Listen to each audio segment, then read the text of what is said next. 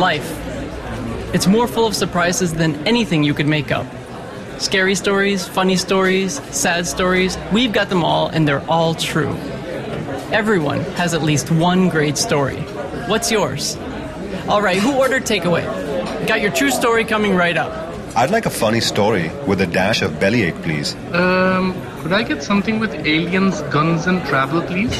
One thriller with an overlay of a relationship going wrong. One takeaway order of suspense, please. You're gonna love all the stuff here. It's all really awesome. This is Tall Tales Takeaway, the podcast of bite-sized stories for curious minds on the go. Hi, and welcome to today's episode. I'm Michael Burns, and you're listening to Tall Tales Takeaway, India's first storytelling podcast. You know, sometimes you grow up with a certain flavor, and then after a while it wears on you. You've tolerated your gobi and your aloo, but finally one day you've just had enough. A few years ago, our storyteller in this episode, Yogesh Upadhyay, moved to the US for a short stint with a colleague who was always a bit more suave and slick than him. Things came to a head over a sandwich when they went to the office cafeteria one day together. Here's Yogesh with I Hate Rahul Singh. I have known Rahul Singh for more than 20 years. I saw him recently and he hasn't changed much.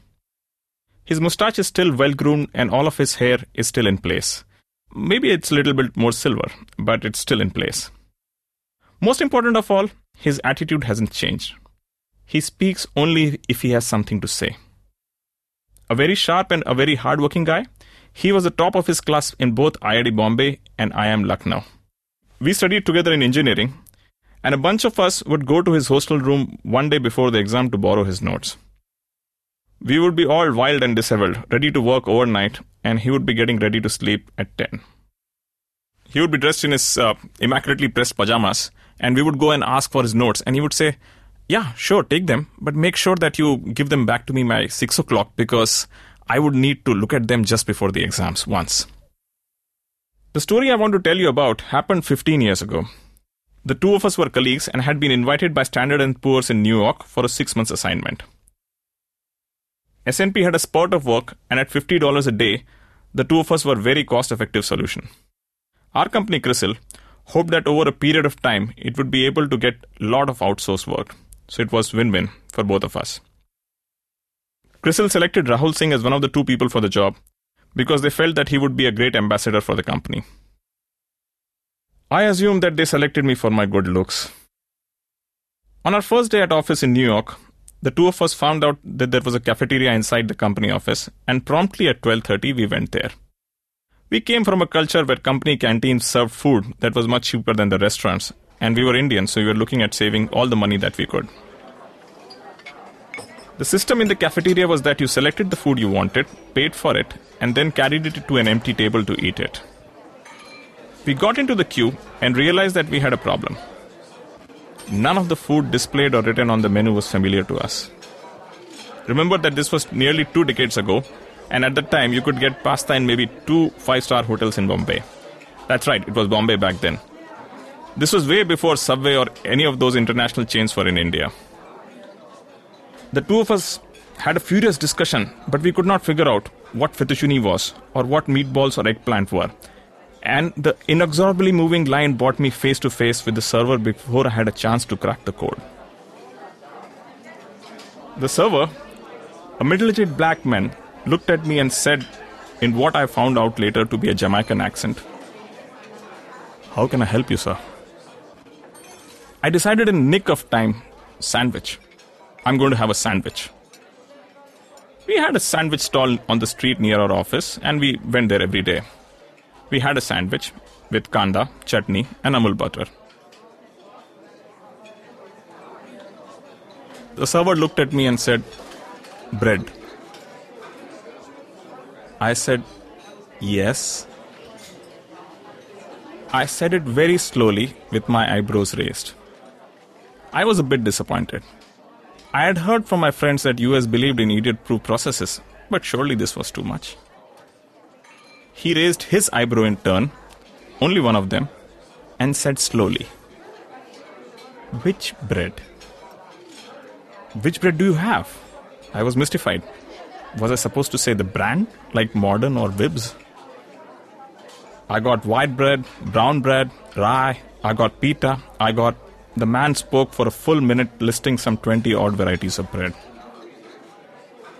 White bread. I didn't remember any other option by the time he was finished. Cheese, he asked. Yes, I like cheese. Which cheese? Which ones do you have? I knew only of 2 cheeses, Britannia and Amul. I got cheddar, I got Swiss, I got feta. He kept going on and on and on. Swiss, I jumped in. Everyone knew that Switzerland was famous for cheese in addition to its banks and location for Bollywood songs. Meat? He asked. And now I knew that it was one of those trick questions, not with an yes and no answer. In my mind, the queue behind me had grown to a few hundred people, and everyone in the cafeteria was looking at me and smirking. The large woman on the counter, she looked like Whoopi Goldberg to me, looked over her spectacles at me. I felt like I heard a shocked murmur pass through the whole cafeteria every time I said something. I still had to answer his question. He had asked meat. I said, sure. Which meat? He said with an expression of determined patience on his face, and as by now he knew the routine, he continued. I have chicken, I have beef, I have turkey, I have tuna, and again he went into a list which was really long. Turkey. The server probably read my lips as no words came out. It was slightly easier after that. I nodded yes to pickle, which turned out to be a vegetable, yes to mayonnaise, yes to mustard, and a few other things that he said. Finally, I wiped my sweat and moved with my sandwich to the payment counter. It was Rahul Singh's turn, and he stepped up, and I heard him say clearly and distinctly, I will have what he had. Epilogue 1. It was more than 2 weeks before I had the courage to change my order, and I don't even like turkey. Epilogue 2. Time passed, and this became my story. Whenever I wanted to show off how far I have come in life, I would tell this story. Kind of like, how unsophisticated I was back then. Wink, wink, but I have changed.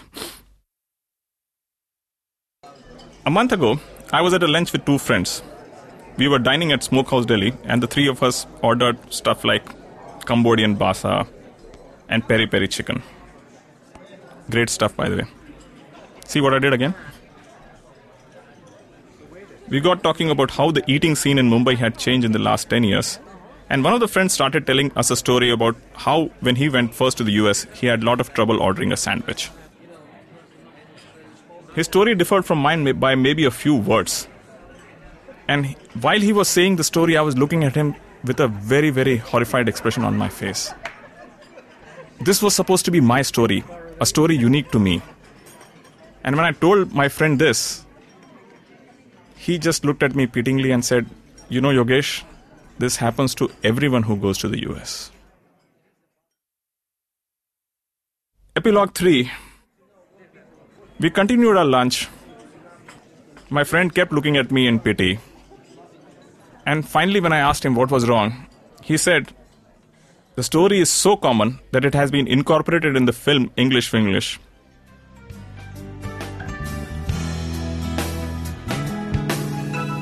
Hey, it's Michael. We've got a small break coming up, after which we'll have a Q&A with the storyteller, so stick around. We hope you like Tall Tales Takeaway, India's first storytelling podcast. Chances are you'll want to check out the LSD Cast, India's first podcast about love, sex, and dating. We think you'll like it. It's a very candid chat show hosted by Prem and Rogue. Look for Love, Sex, Dating Cast on your favorite podcast app.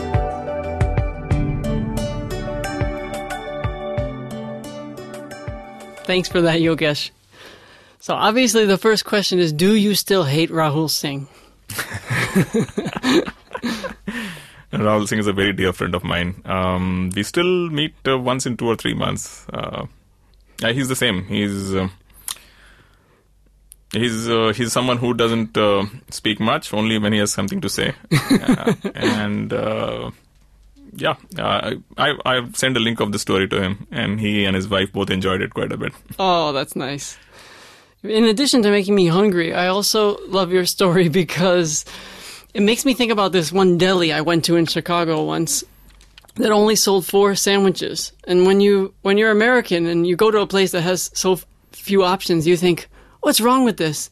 Until you realize that it's so much better that way for so many reasons. One being that the place specializes in 4 things. So there's going to be 4 great things instead of 20 mediocre things. I know, sometimes there's an illusion of choice. Oh, I totally agree. I think in most of the cases, choice is very taxing to you, taxing to the brain. So I don't want to say I'm anti-choice because that has some other connotations, and it's totally no. I think in our day-to-day lives, like making a choice of what to wear.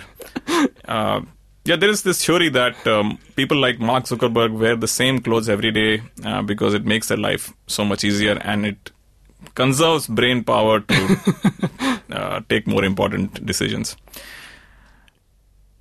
Yeah, I agree with you. No. Well, the last thing I wanted to say is I love the fact that you ended your story by saying that a friend and a movie stole your story, but then by telling the story and incorporating that, you've reclaimed the story as yours. Yes, you have noticed my underhand shenanigans. That was a very Rahul Singh move of you. Thank you. That is the biggest compliment anyone has paid to me in my life. And that's the end of today's show. I hope you've subscribed to the podcast so you never miss a single episode. And if you do like what you heard, take a minute to rate us and share feedback and reactions on iTunes or whatever app that you listened on. We're on Facebook and Twitter, of course, too, if you'd like to get in touch. Thanks. See you next time. Hey, do you have any romance or kitten stories? Hi, I'd like 2 medium adventure stories and hold the cheese. Get me some non-fiction. Anything. Just get me some non-fiction. Wow, that tall tale looks so funny. I want 2, please. I'll take comedy. Yeah, something funny. Romance for Prem, Fame and Fortune for Kirti, and a coming of age for Sunanda. Your takeaway orders are ready at counter number 2.